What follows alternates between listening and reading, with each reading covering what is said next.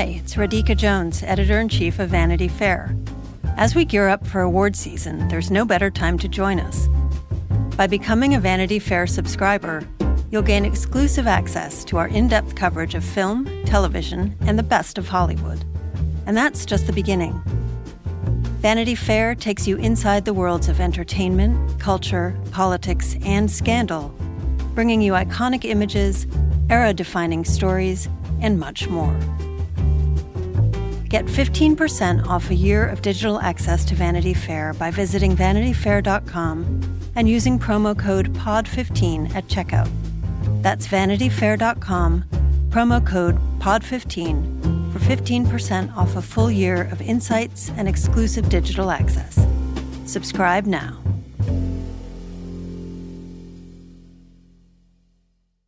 Hello and welcome to Little Gold Men, the award season podcast from Vanity Fair. It's such an honor to present this next award. And here are the nominees. And the Oscar goes to... And the Oscar goes to... And I can't deny the fact that you like me. Right now. You like me. I'm the king of the world. There's a mistake. Moonlight, you guys won Best Picture.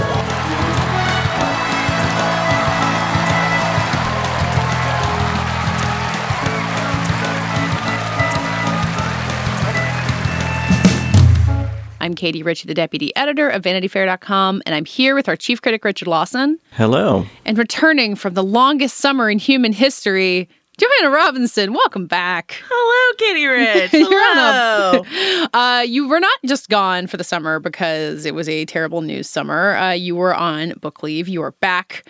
Anything to report from your time away in the podcast wilderness? I missed you guys. I genuinely did. And I didn't know what was going on in the way that, I usually do. So I rely on you all to keep me informed. I mean, I was listening, but not being a part of it, not prepping for the podcast. Anyway, I'm thrilled to be back. It's nice to hear and see you. And it's nice to, be connected with our listeners again. Well, you've come back in time to actually have new movies to talk about, which is both exciting and alarming. Richard went to 2 different movie theaters, which is completely wild. And Richard, I hope you can breathe from inside that hazmat suit that we have forced you into to connect via Zoom. Yeah, no, I think I'm just going to constantly wear a mask now, because if I can sit through 2.5 hours of a Christopher Nolan movie fully masked, I can do it. I can do anything. Take that, anti-maskers. Yeah. So we're going to talk to Richard about the experience of seeing New Mutants and Tenet. We're all going to talk about Bill and Ted 3, which I watched from the comfort of my house, and Mulan, which you'll be able to watch from the comfort of your house this weekend. And then one more new movie coming out in your home. Charlie Kaufman's I'm Thinking of Ending Things debuts on Netflix this weekend, and we will be talking about both that and the book it's based on. Spoilers for that ahead, but we'll get there.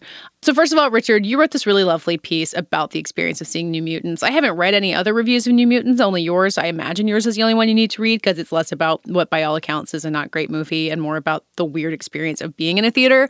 It seems like you would not recommend going to see New Mutants, even if you're the only one in the theater as you are. Yeah, I mean, I think that the circumstances of me seeing it are probably not recreatable. In that I returned to Boston, where I am from, where I grew up and went to school and college and everything. And my parents don't live in Boston anymore. They moved about a year ago. So there was kind of a melancholy feeling to that. The weather was feeling very TIFF-like. It felt very Toronto weather. So that was kind of contributing to a weird mood. And then I went to this movie theater in downtown Boston that was the big new theater that was built right when I was finishing high school. I saw the first Spider-Man movie there, with Tobey Maguire. And to go back and have it be completely empty, really completely empty. I mean, I was the only one in this screening room until, some kids barged in and sat in the back and talked the whole time. That was really strange. And then the movie itself is this weird, ghost of an idea that was delayed and had problems during production and all this stuff. So there was just a real combination of factors that added up to it being a very strange, sort of almost mournful way to return to moviegoing, even though I don't really feel like I'm back to moviegoing. I don't know that I'm going to be doing more of this. Yeah. I mean, when you go in there and you're doing all of the routine of being in a movie theater and I think you said the concession stands weren't open and you're the only person there. I feel like we've all fantasized about when we get to go back to normal and do the things we love to do, but this made it sound like whatever it is that you do that you think will be normal again, it's not going to feel normal. there were so many stark reminders that it wasn't normal. I didn't feel like I was, just sinking back into an old habit. It felt like I was pretending I was doing that, but also very cognizant of all the changes, I think. Yeah. And I think, granted this experience, it'll catch up to the moment, but like for now, they were doing all the pre-roll stuff with like Maria Menounos, like talking about like what's coming up and little featurettes about upcoming features. And they were all spring movies whose dates were moved, most of them till next year or the fall. That's eerie. And then the trailers were all for those same movies. Granted, a couple of them, like Black Widow, had the new release dates. I think that's in November, like kind of tagged on them at the end. But it really felt like I'd, stumbled on an old amusement park and like flipped a switch, and it just like got, sprang back into life like it had been 30 years ago or something. Like the end of AI. It's like underwater amusement park. The Blue Fairy. It was, and then Jude Law was there, like as a sex robot. Like it was weird. But, so I don't think that that's going to be the case for everyone going back to movies, whether in the United States or elsewhere. This just had a really strange, particular vibe to it. I would imagine that something like Tenet, which is opening in the US this week, where it can be open, that will draw crowds in a way that the New Mutants on a Sunday evening did not. Yeah. And then that's where we start getting nervous, right? That like it will draw crowds and people will be too close together and then people start getting sick. Well, that's the thing, is I had real qualms about, and I'm going to file a Tenet review as well, and I had qualms about doing that, and I wrote something to that effect last week, and about like what is the kind of moral responsibility, if any, of my job right now. I don't want to advocate for people to, endanger themselves and other people, especially theater workers. And yet I did do this thing, and I did go out into the world with a mask on, and I had my temperature checked and everything. But it was empty. I mean, it was so empty. Like, again, there was like really only me in the New Mutant screening for most of it. And then when I went to see Tenet, which was a press screening on Monday, it was me and two other people in a huge, it's one of those theaters in Boston where you get a meal served to you. Like, so the seats are big and wide, and people were, the two other people were sitting rows away from me. Everyone could have that experience of going back to the movies right now. Great. I would say have at it. Like, wear your mask, make sure you're being diligent about things, but otherwise, like, there's nothing to really be nervous about. But that's not going to be true for people in places where people are reluctant to wear masks. They're going to be taking them off the minute the usher leaves the theater, and everyone's there crowded together to see Tenet, which is like a big anticipated movie. So I can't endorse the broader experience, though. If you are able to, I don't know, Tenet back in time and have my experience that I had this weekend, have at it. Nice use of the verb, Tenet.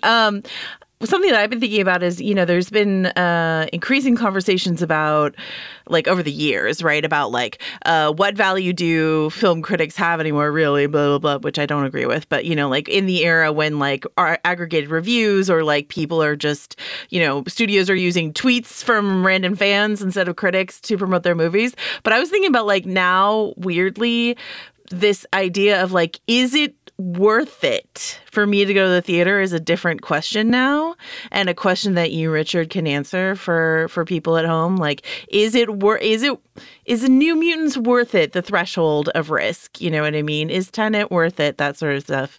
Does that make any sense? Yeah, no, it does. I mean, the irony of New Mutants is, I would say, just wait and watch it on a plane. But we're not doing that either, so right. I don't really know. But, I will say, I'm not going to spoil Tenet. Don't worry, anybody listening to this. But I will say that, like, I left that screening feeling rattled, like, because it's this long movie that's so loud and just enveloping and really subsuming. I mean, it really just kind of charges at you for 2.5 hours.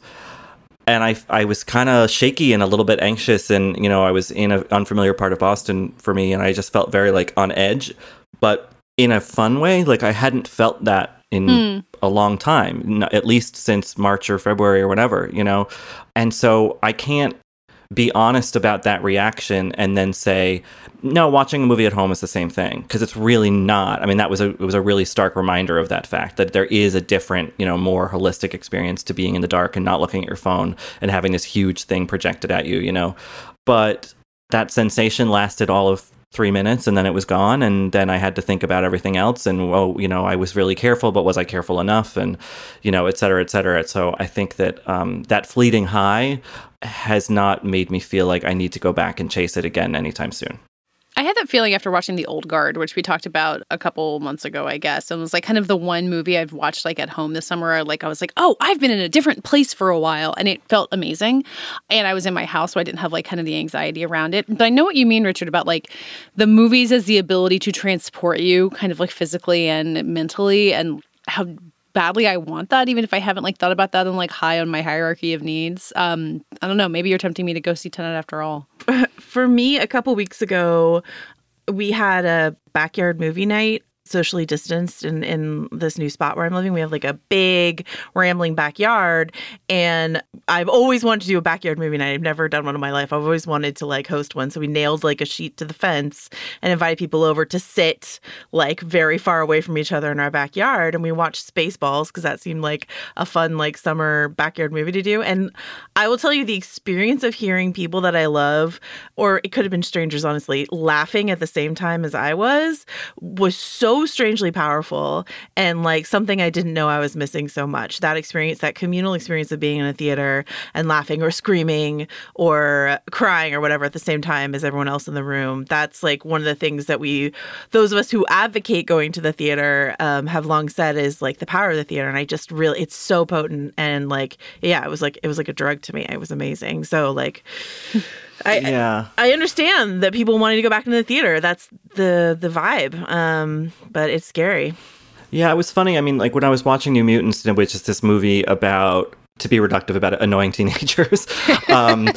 And about 30 minutes in, some annoying teenagers came into the theater where I was sitting, and they were like, oh shit, there's someone in here. And then they kind of made fun of me for being this lone grown-up watching this movie. I mean, rightfully so. They were right to make fun of me.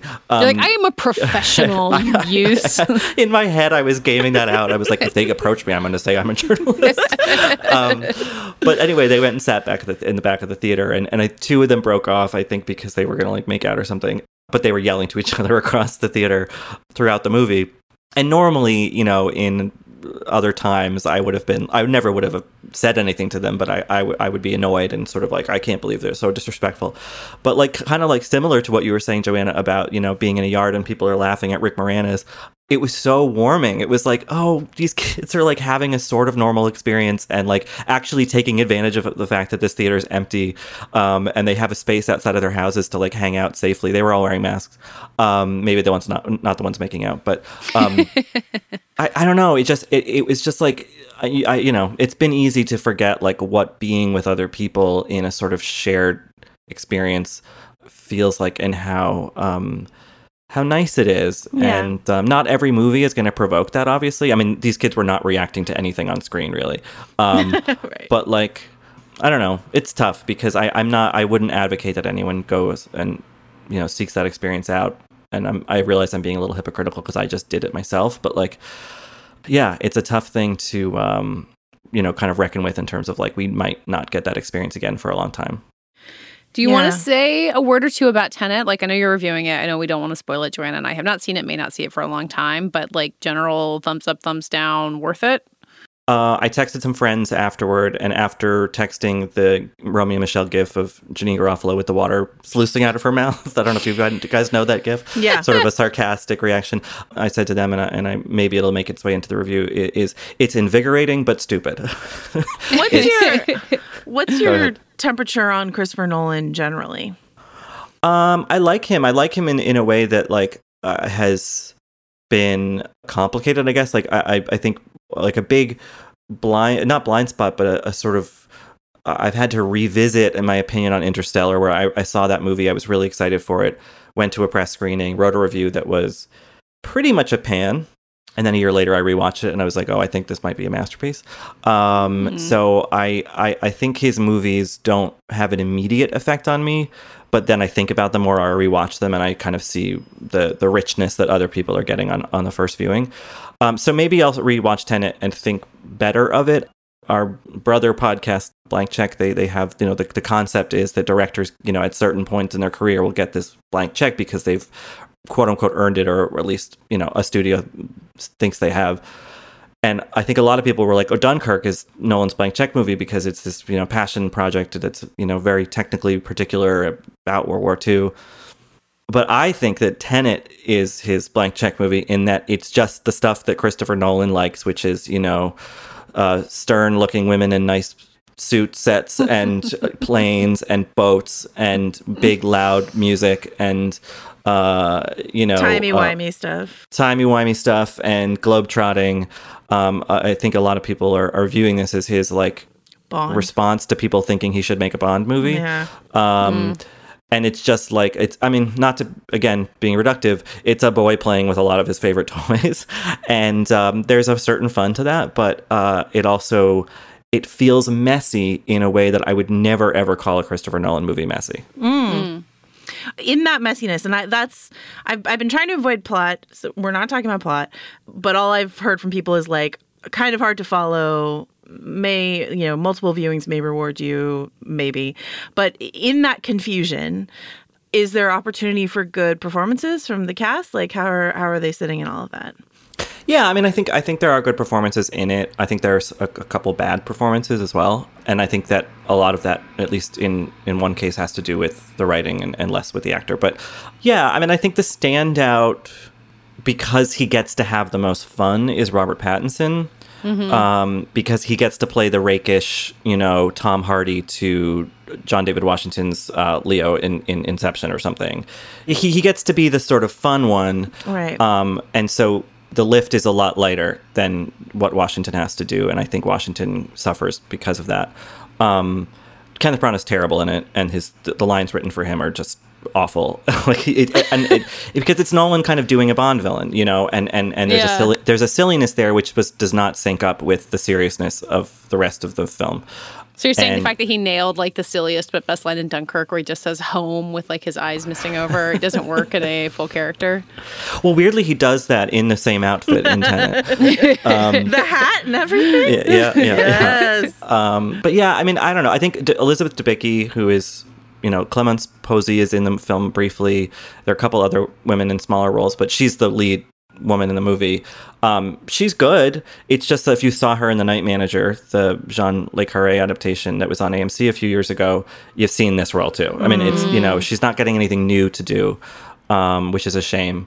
So yeah, it's not a movie that you go to for the acting, especially because for a huge chunk of the last act of the movie, everyone's wearing helmets and you can't really tell who anyone is. Oh no. Yeah. It's like Dunkirk with the guys in the plane. Yeah. The third act is thrilling because it's just so macro, but it's also incredibly hard to follow. And if you can't follow that, you sort of don't get the little twist at the end of the movie, which I kind of didn't. I thought about it more and I'm like, oh, I think I know what was going on there. But again, messy. All right. This will be the last I try to hear about Tenet until I see Tenet, but we'll see if I can inoculate myself until then. You guys want to talk about some other time travel that's a lot easier to follow? Please. Bill and Ted are back. What a fun time at my computer monitor yesterday I had. Richard, have you seen Bill and Ted yet? I believe you haven't, right? I have not. And in fact, I haven't seen the original two since I was a kid. So I don't. I hadn't either. Yeah, I rewatched them last week and wasn't actually sure I had ever seen them. I kind of thought I had, but wasn't clear on it. I missed just how clever the time travel in the first one is, where it creates a time loop. And anyway, everyone can talk about Bill and Ted all they want. I just had such a great time watching Bill and Ted 3. It is deeply moving in a way that I think the COVID curve that we give to the things that are new and exciting is very real for Bill and Ted. It is. I think if it had come out in a normal summer, we would have been okay, fine. Here's this little nice thing you get to have. But a movie about a song that can save the world, you're just oh. Okay, let's save the world through the power of rock and roll. It really, really worked on me. If I had seen this in the theater, I would have had a lot more critical things to say about it. But watching it on my computer yesterday, because it feels pretty cheap. I think it must have been cheap. There's incredibly cheap. Yeah. But harmless and fun. And so my threshold was pretty low. And so I was well, I don't care that it's cheap. This just feels some weird bonus home content that I got. Keanu's everyone's having a great time. Alex Winter's having a great time. Mm-hmm. I think Bridget Lundy Payne, who I had never seen anything, who plays Keanu's daughter, they're incredible in this really interesting impersonation of Keanu as Ted, but their own thing on it. I don't know. It was just like, because Samara Weaving plays the other daughter, and she's been excellent in a number of things, and I've seen her before, and she's like just kind of fine in this. But I think that Bridget Lundy Payne is like kind of a revelation, and it's just a great comedic performance because Keanu's mannerisms as Ted are like, it's not what he does in every single movie. It's different, and they're doing it. They're doing the hair flicks, like everything is perfect. Yeah. And Keanu's not quite doing it anymore. Like, it's not, I think he is very good in the movie, but like his ability to conjure like the true guilelessness of Ted is not quite there anymore. But Bridget Lundy Payne like has it, but also like the daughters in this movie are kind of smarter than Bill and Ted ever were. Like they kind of concoct a plan, whereas Bill and Ted like kind of stumble into every single thing that happens to them. Yeah, I agree that Bridget Lundy Payne is a revelation. Anthony Carrigan as the killer robot who kind of self-actualizes, and because it takes a while for him to like become a character. Like unlike Death, who's kind of hilarious from the very beginning, and Bill and Ted too. Like the robot takes some time, but he's wonderful. It's kind of like, I'm not sure I'd totally followed all the time travel and hopping around that happens in it, but I didn't really care. Right. It's you know, it's the musical version of Bill and Ted, right? So instead of collecting random historical figures, we're collecting musicians, which is really fun. There's like basically an A, a B, and kind of a C plot. They handle the absence of some deceased cast members really beautifully, and it's just like I like what harmless, wonderful fun, basically. Yeah. Also, like I think it was interesting watching people rewatch the old movies on Twitter last week and being like, Bill and Ted are interesting characters in that they aren't really toxic masculinity, but there are like some dumb jokes made in the 80s and 90s versions that like wouldn't pass muster today. And I think the new version goes a long way to like keeping the essential goodness of Bill and Ted as guys who just like kind of want to hang out and love each other and like love their wives and their daughters. But also clear room for the daughters to be major characters. And like as they go collect historical figures, like there's one white guy in the lineup. Like there's all these moves toward more inclusivity in this story that is really universal, even though it's always been about white guys. And I like that Bill and Ted kind of go so willingly into the present day and how well that works. And it doesn't feel, to my eyes and ears anyway, like super pandering or, you know, condescending or like, oh, the daughters are like, they're good too. You're like, no, it's just like everyone's just a harmless, kind of dumb sometimes, having a good time. Yeah. Are Bill and Ted like our like blueprint himbos? Like, is that who they are? They're not quite woke enough. You know, they say like medieval babes or whatever, but like are himbos woke? I didn't know that was a requisite. Himbos have to be like a little woke, I think, on top of. I think I was on vacation the week that like himbo discourse took over Twitter, and I never totally caught up. So I'm gonna defer to you. I think. Well, as a himbo, I think I should weigh in. Yeah, thank you, Richard. Yeah. I think that the new definition of himbo, because like I remember himbo from like the 90s, but I think the new definition of himbo is that which is like, because it was originally like male bimbo, you know, so like a handsome, dumb dude. But I think now on top of that, it's like handsome, dumb, but like just aggressively harmless and positive and supportive of like other people, non-toxic. Yeah. Channing Tatum writing a children's book about unicorns. Perfect. Being the ultimate himbo act of goodness. Love it. Love it. Love to see it. Love to hear it. But yeah, I mean, Keanu, like of the three things I've seen, well, probably not three things because I've seen some John Wick movies, but like of the three things I've seen at home, there was like the Keanu Winona Ryder wedding movie, which I really didn't like.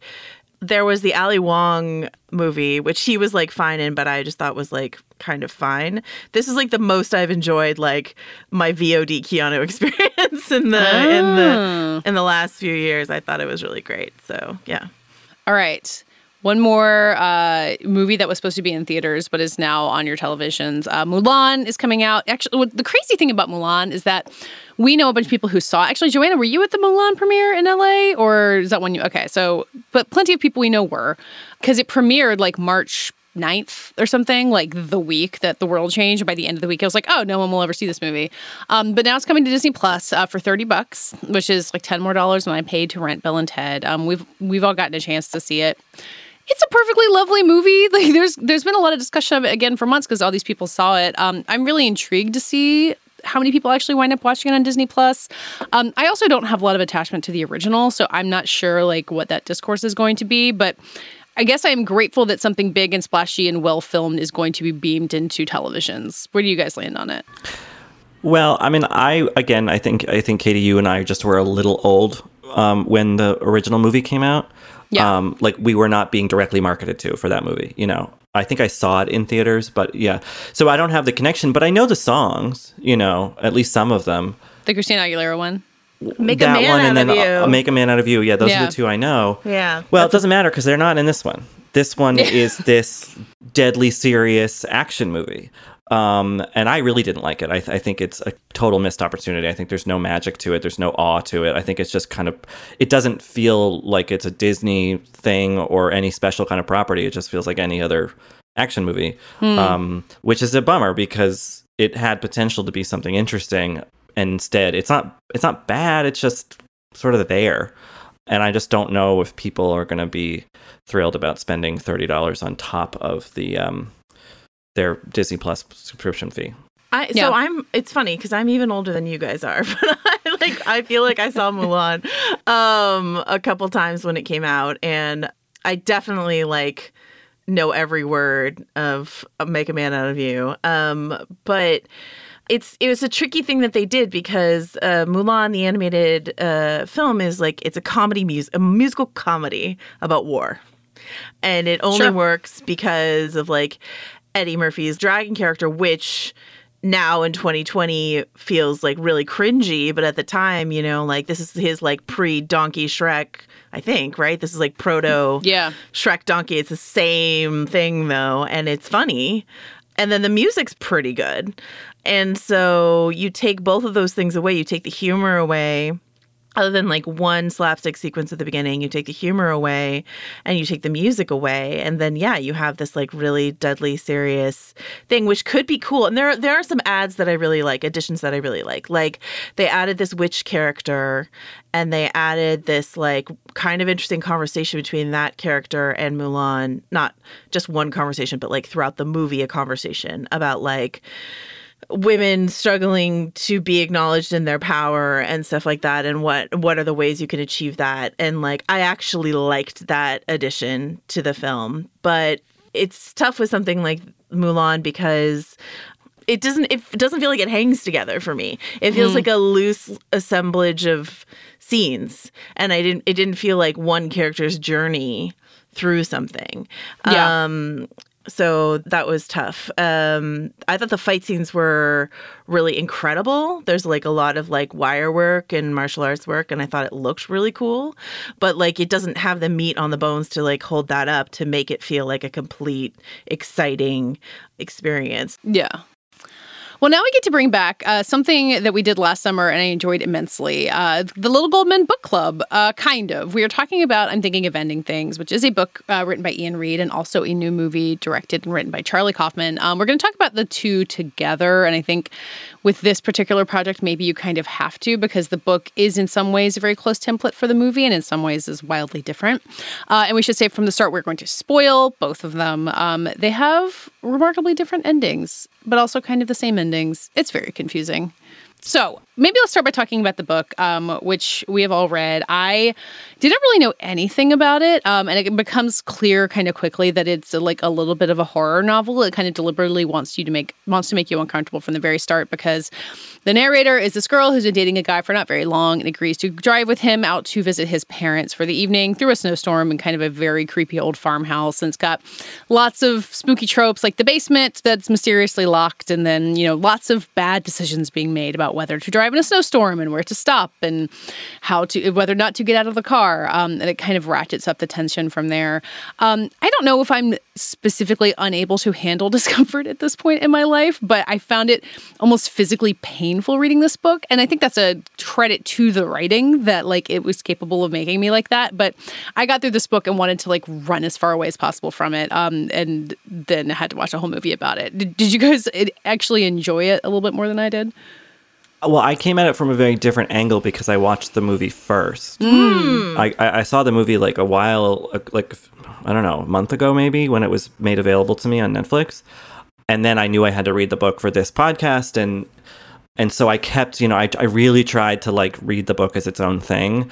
And even though the character Jake is described a very particular way in the book, Jesse Plemons just kept like wandering into my head, and various other things. So I wasn't as immersed in it, Katie, as you were in terms of like discomfort and everything, because I was reading it as like a kind of supplemental text in a way, and not like its own experience. So I kind of wish that I'd done the reverse, but that was just how it played out.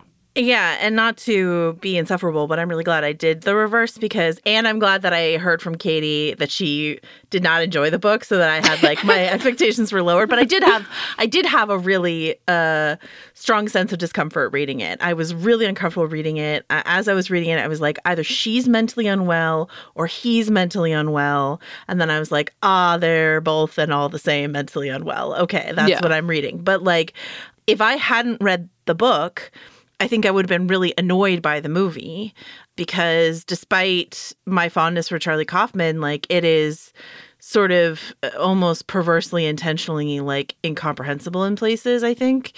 But when you have the book as a supplemental material, I felt the movie was really clear, knowing what I know of the book, which is, I mean, we're going to spoil this, right? I already said they're both mentally unwell. Yeah.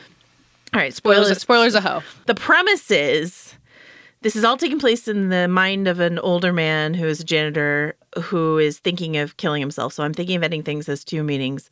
You think it's this girl thinking of breaking up with this guy, but really it's this older man thinking of killing himself.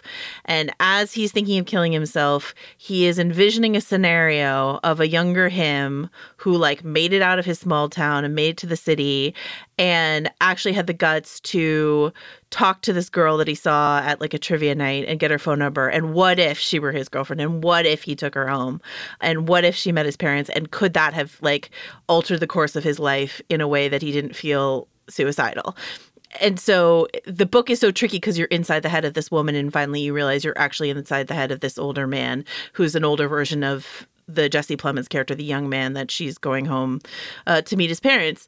Knowing that going into the movie, knowing that this is like a John Cusack Identity situation, then I was able to keep a grasp on what I was watching. And the ending in particular, where Kaufman takes a lot of liberties in terms of ejecting Oklahoma in a way that I think is actually really brilliant into the ending of the movie, I still feel like I understood the ending because I know what happens in the book, which I think is pretty like clear cut in the book and really vague in the movie. I feel less clear that the movie is that, though. Like, I don't know, are we supposed to think that the Jesse Plemons character and the janitor character, who both exist in the movie, are they supposed to be one and the same in the movie? I believe so. If you go in knowing that, Plemons' character says a bunch of things about like being at the high school, seeing the kids every day over and over, all this sort of stuff, that like if you go in knowing and looking for it, it's in there. What's important to me about the movie, and what I think makes me like the movie better than the book, is it doesn't feel as important. Like the fact that, I mean, it doesn't end with a suicide, or at least not a literal suicide in the movie, that you're seeing something different. You kind of go into this fantastical version of Oklahoma, that it becomes more about the ideas of like this lonely man and how you connect to the world, rather than like, I have lured this girl into a fake high school to fake kill herself. I think the movie has more interesting ideas to present there than what, to me, reading the book kind of felt like the rug being pulled up, being like, she hasn't been real this whole time, which is one of the reasons I wanted to run away from it.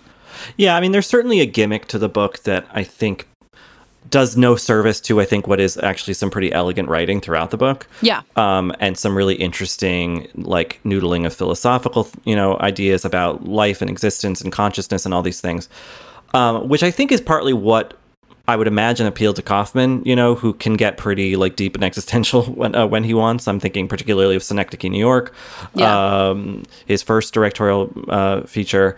And yet I think that it's weird comparing the book and the movie, because to my mind, Kaufman is almost making fun of the book in the adaptation. I think he's kind of belittling what Ian Reid was getting at, which I think that book is really about, suicidal ideation and loneliness and all that. And I think that Kaufman's like, yeah. But like, maybe it's more about these relationships and this particular relationship. And then he knows he has to, if it's going to be a proper adaptation, get to this sort of crazy stuff at the end, but does it with a sort of whimsical, like, oh yeah, here's all this wacky stuff kind of way. So I don't know.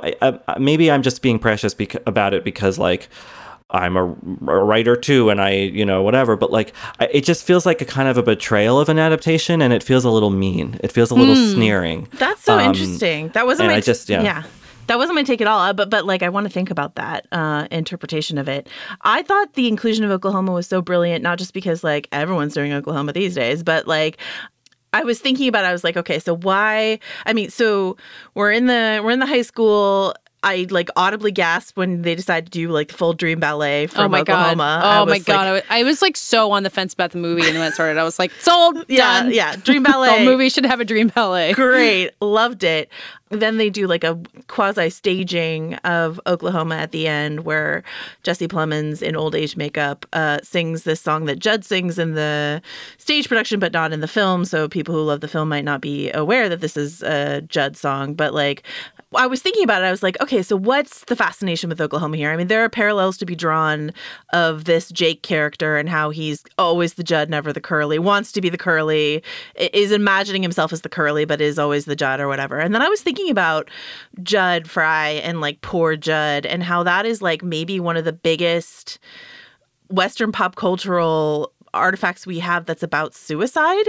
You know what I mean? Like that's what that song is about. And that's not the song that he sings there, but it takes place right after that song in the play. So just thinking about the idea of like loneliness and suicide and how that's filtered through Oklahoma. And so then to me, that didn't seem as him mocking like the suicidal themes of the movie, but like really just sort of like plussing it, expanding it through a wider pop cultural lens. That was my take on the ending there. Yeah, I guess I wish he'd just been a little bit less like ta-da and like esoteric about it, you know? Like, not that it has to be accessible, but it just feels so inscrutable that it's kind of like annoying. It feels intentionally inscrutable. Like I am listening to this now. You will be able to read like an explainer post that I wrote about this movie like on Friday on VF.com. That's not something we normally do for like independent like art house films or whatever. But you know, this movie requires it. And I think the book, like if I hadn't read the book, I think I would have hated this film. And because I read the book, I think I loved this film. And that's, you know, I don't know. There were these twin poles in the adaptation, kind of, you know, the theme about like loneliness and like trying to connect in a romantic relationship is very much in the book. But then most of the stuff in the house with Toni Collette and David Thewlis, I don't think is in the book from what I could tell. Like they're kind of like aging from scene to scene, and like you see them like wandering around the house, and you know, there's all these parts with the girl played by Jessie Buckley, we should talk about her. She's amazing in it. Kind of losing her identity. And I think that stuff is really poignant about your parents and watching them age and like, you know, having nostalgia for your youth, but and like kind of being in your parents' house and feeling all those things happening at once. But it doesn't connect for me to any of the rest of the movie. Like it doesn't have anything to do with the Oklahoma stuff to me. And I found it powerful, but when it left that farmhouse, like it felt like it was kind of abandoned. And that felt like the stronger part to me as well. I think part of that disconnect, because I agree with you, Katie, and I think it's a lot more subtly threaded through in the book, the home scene, is that Toni Collette and David Thewlis are both terrible in the movie, and they've been directed terribly, and they're overacting. It's like the two of the worst performances I've seen this year. I hate them in it. Overacting in the context of this movie is tough. Like, aren't they supposed to be doing like macabre, sort of ghoulish? It's hammy. So hammy. It doesn't work, and I think they're both great actors. Yeah. I think they were directed badly, and I think that I really just dislike this movie, and I'm sorry if it's like coming out too effusively, but like I think it's so cartoonish, and so any meaning is just completely bounces off of it because it's just there's nothing for it to stick to. It's just this big silliness, and that's part of what I feel like is kind of snide about the movie, is that it's just like none of it really matters, who cares, just be what, you know. And I just don't think that is true to the spirit of the book, which is about this, you know, phenomenon you read about, which is like older men dying these deaths of despair, you know, who are lonely. I don't know, it's something about the sort of way that he flattens out some of the texture of the book really bothers me. It's interesting because I sort of interpret it as like, if he's thinking of ending things, if he's thinking of killing himself, if he does indeed kill himself at the end of the movie, which I think he does, mostly because he does in the book, then maybe it's his like, because my interpretation is like, rather than like leave and go to the city or whatever, this guy, I mean, I guess he went to the city at some point because he met her at trivia night, maybe. But like this guy was like stuck in his parents' house for his entire life as the janitor at his high school and watched them die. And so it's just this sort of like, in the horror movie way that she, the female character feels trapped in this house and wants to get back to the city and wants to get back to the city and wants to get back to the city, but is like looping down those stairs and all that sort of stuff like that. Like, that's just reflective of him being trapped, taking care of his parents as they like decay and die. And that creeping horror, I felt reading it in the book, and I just felt the same way from their performances. I just disagree. I like the way they were directed. I think it's so scary and sort of rightfully so, but like not completely devoid of being human at the same time. You just like, you're confused and you're frustrated, as confused and frustrated as this woman is, which I think is interesting. One of my favorite sections of the movie, because like once you know that it's all taking place inside his head, then you understand her as a construct of all these things that he's read at some point in his life. So my favorite moment, which is not in the book but is in the film, is when you see in his room that he has a Pauline Kael book. And so the female character at one point, like basically turns into Pauline Kael, like starts smoking out of nowhere and like deconstructing a woman under the influence. And I just like I loved that section because it's just sort of like he keeps molding this dream girl into being like, okay, what if she had been like this? Would that have been right? What if she had been like this? What if that had been right? Okay, so what if she's Pauline Kael? Would that have been right? We could have talked about film and we could have discussed film together. And like, it's just, I don't know, it's fascinating, it's weird, it's unsettling and uncomfortable in a way. Well, here's what I'll say. When I finished reading the book, I was like, God, do I have to read this again now, knowing like what I know? Well, am I going to have to reread this? I don't want to. But then I got to go watch the movie, which was like kind of like rereading the book. And I was like, oh, now I can like watch this feeling like I have my feet firmly on the ground in terms of what's happening, and then better appreciate sort of the trail they leave along the way. Does that make sense? I don't know. I think you're completely right about, knowing that this is all happening inside her head, knowing that she's a construct. But the more I think about her being a construct character and not a real person, the more it kind of drives me crazy again. Like, I hate the idea that the book has her be made up. And I hate that, I think in the movie, because she's played by Jessie Buckley, who's this wonderful actress, because she's like there physically in front of you, like she feels more like a real person. But when you dig down, you're like, oh yeah, she's just like his dream girl construction. It makes me mad again because I don't want this to be a movie that's about like this like one guy in his imagination. I want it to like have humanity and people within it. And I think there are moments with Toni Collette and David Thewlis in that house where you see like what the human version of the story is, and then it kind of like, spins off again. I don't, the little interpretation of it I think is right, but it makes me angry at the movie again. Well, yeah, and I think that's the root of my frustration is that like it's still gimmicky in the book, but in the end, you feel that it's at least serves some thematic purpose, that this is all in someone's head.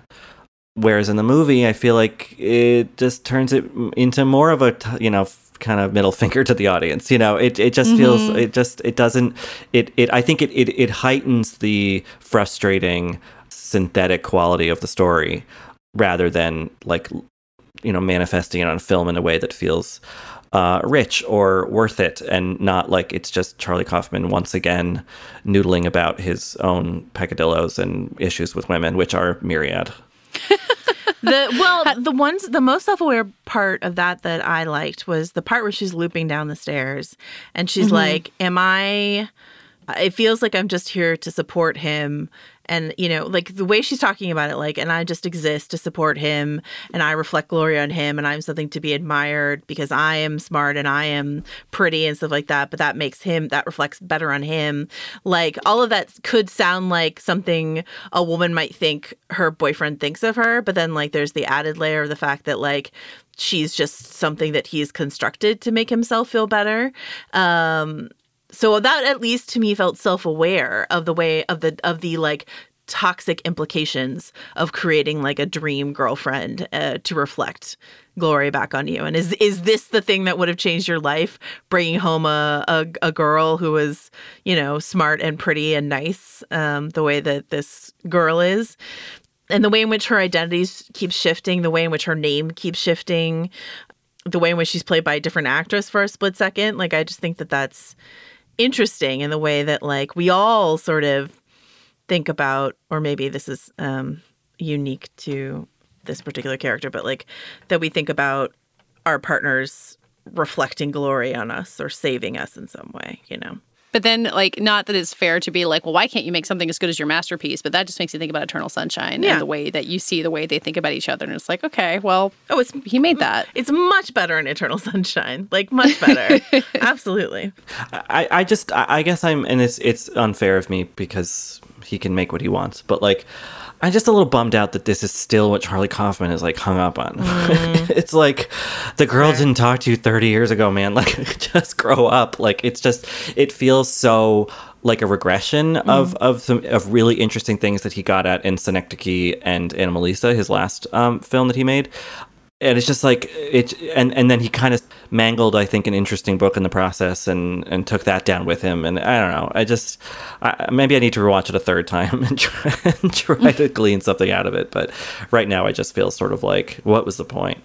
I thought that about the obsession with aging, like, and all the stuff in the house, because Synecdoche, New York is so much about this, like, terror of getting old and decrepit and, like, watching the world around you collapse and, like kind of being back in there in the farmhouse. I was like, oh, man, he made Synecdoche 12 years ago, and now he's older, and he's still, like, afraid of aging. I mean, we all are. Like, it's not like something, like, we're all going to get over, but, like, I was kind of, like, bummed on his behalf. Yeah, it's, like, it's almost body horror. I mean, like, the maggoty pig thing, which is... is in the book. In the book, but like the animated maggoty pig at the end is not in the book. And I was like, the only thing I can't fully get a grasp on is the like ice cream shop scene, which is a Dairy Queen in the book and something far creepier with a clown in the movie. And it's like, who is that girl?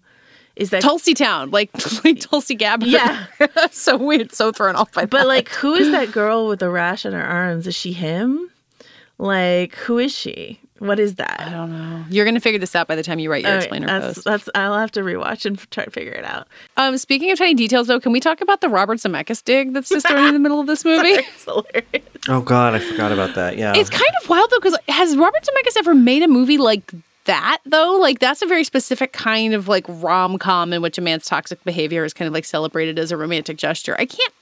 Forrest Gump, kind of? I don't know. I couldn't think of, like, if there's a specific thing Robert Zemeckis has done that makes him deserve that, or if Charlie Kaufman just doesn't like Robert Zemeckis. I would argue that Tom Hanks objectifies Wilson pretty much a lot. Yeah, that's true. I know. Wilson really deserved better than that. No, and again, it's not. That's like, I don't know. This movie's mean, and like that can be okay, of course, but like it's just like why? Like what? You know.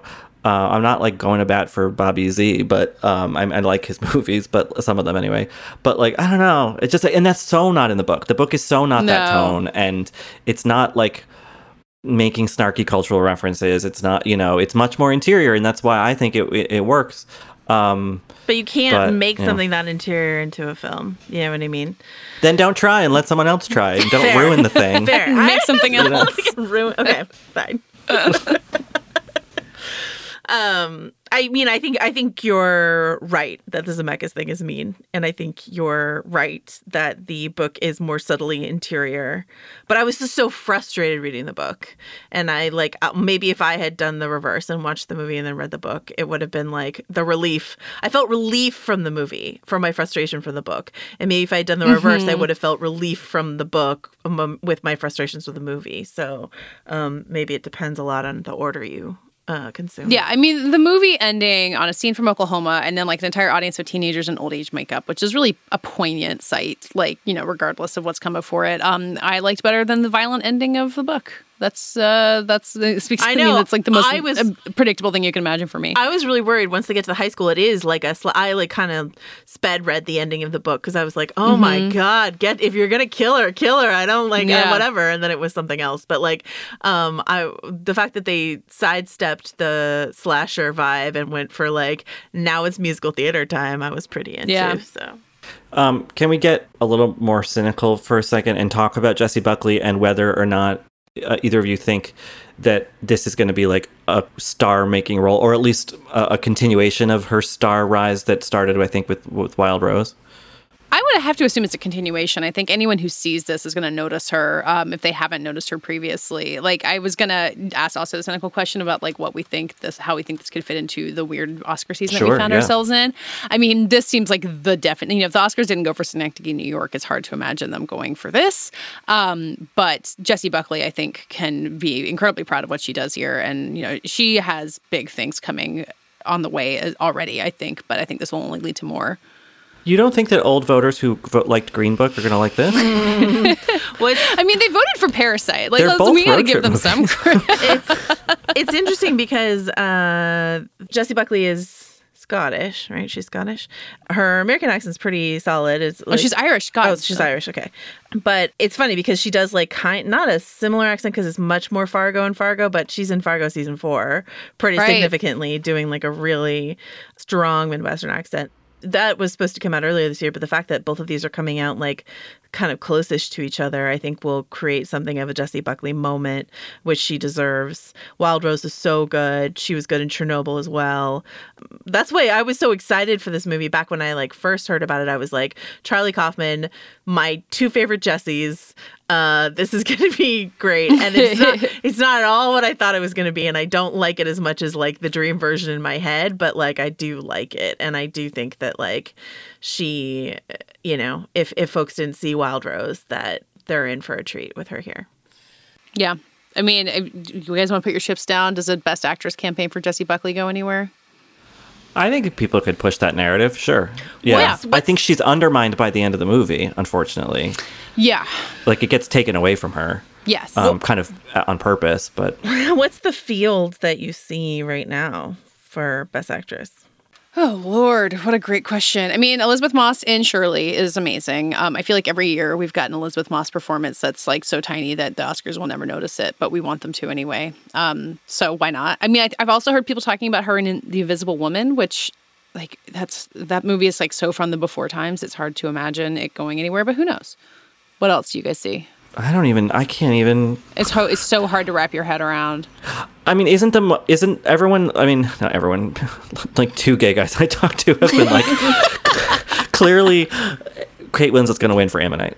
Like, she already has like the big Hollywood Reporter profile. There's no one else who's going to be in contention because everything, I mean, granted, like, movies that come out in January and February are going to be considered, so it maybe is moot to talk about any of this. But like, I don't know, the Winslet thing felt big, but it's going to be such a strange year that I could see not a strange performance, but a performance in a strange movie like Jessie Buckley's in this, like somehow sneaking its way in. I think the problem is you have to get people to watch it and stick with it. I don't think this... And it's so alienating pretty much right from the jump that... This reminds me of Mother, which like has I think a good Jennifer Lawrence performance at the center of it, but is a frustrating, alienating movie.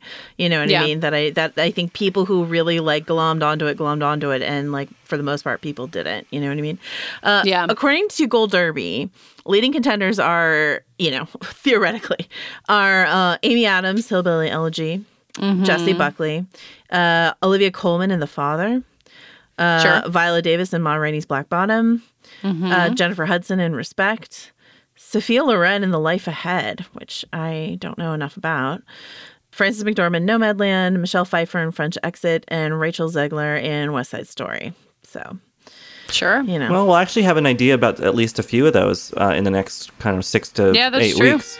Yeah, well, next week we're talking about Toronto, and you get a couple of titles popping up there. French Exit, I believe, is going to be at New York Film Festival. Yeah, and several of these are Netflix titles, which is, as is I'm Thinking of Ending Things. I mean, if you think of the competition for I'm Thinking of Ending Things really is that Netflix has a bunch of other like more clearly awards likely contenders that are coming. Ma Rainey's Black Bottom in particular, like Viola Davis obviously is a huge star, and it's got a performance from Chadwick Boseman, which I think is something to think about as we get into our kind of more forward-looking award season. So if Netflix has too much on its plate, you can imagine I'm Thinking of Ending Things, which is going to be a tough sell anyway, being a harder one to get out there. And I promise, I know this is the first really, serious fall movie that we're talking about this year. And I promise I'll like more of them. It's okay. I just want to say, it's okay to not like this movie. All of your criticisms sound valid to me. I just perversely found myself liking it. I think so, I'm thinking of enjoying things. That does it for this week's show. Thanks for listening. Find us at VanityFair.com, where Richard's writing about New Mutants and Tenet, and Joanna is back to explain I'm Thinking of Ending Things to you, and there's so many other great things to read. Next week, we'll be back talking about the Toronto Film Festival, which is kicking off virtually in a form that we don't fully even understand yet. It's going to be really fascinating to be part of. In the meantime, you can follow us on Twitter at Little Gold Men, and on our own, I'm at Katie Rich, and Joanna. Joe wrote this. And Richard. Rylaws. This week's episode was edited and produced by Brett Fuchs, and this week's award for the best title for our spin-off podcast goes to Joanna Robinson. Blueprint Himbos.